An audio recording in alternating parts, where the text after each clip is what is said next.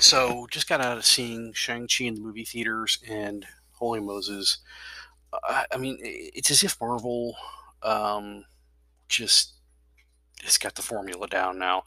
The best part about this is that it pays homage to pretty much three specific Asian types of genre movies, and I don't even want to give them away because it kind of spoils some of the stuff that you're going to end up seeing. But this movie it's on par with Black Panther as a genre building, world building type of movie. It does a great job, especially with the use of flashbacks. Most movies botch it 180 degrees, and this one doesn't at all. It does a great job with balancing the flashbacks, using to tell the story, to give it depth without interrupting the flow of the movie, and it feels natural the whole way.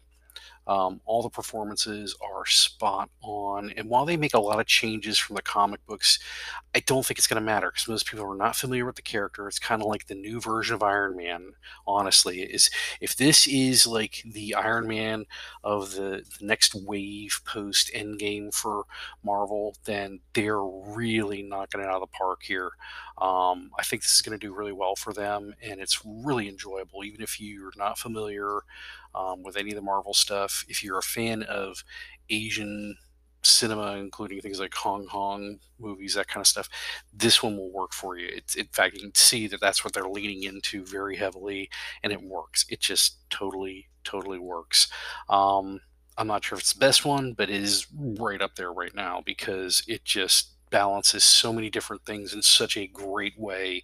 You could nitpick the movie to death, but why would you bother when you have all the things that are really totally working, including the new lead, and I'm not even going to try and pronounce his name, but everybody works in this. Tony Leung is the so-called Mandarin, and it pays off so many other things that are in past movies. So if you've been around, it's going to make sense and it's going to really fill those out.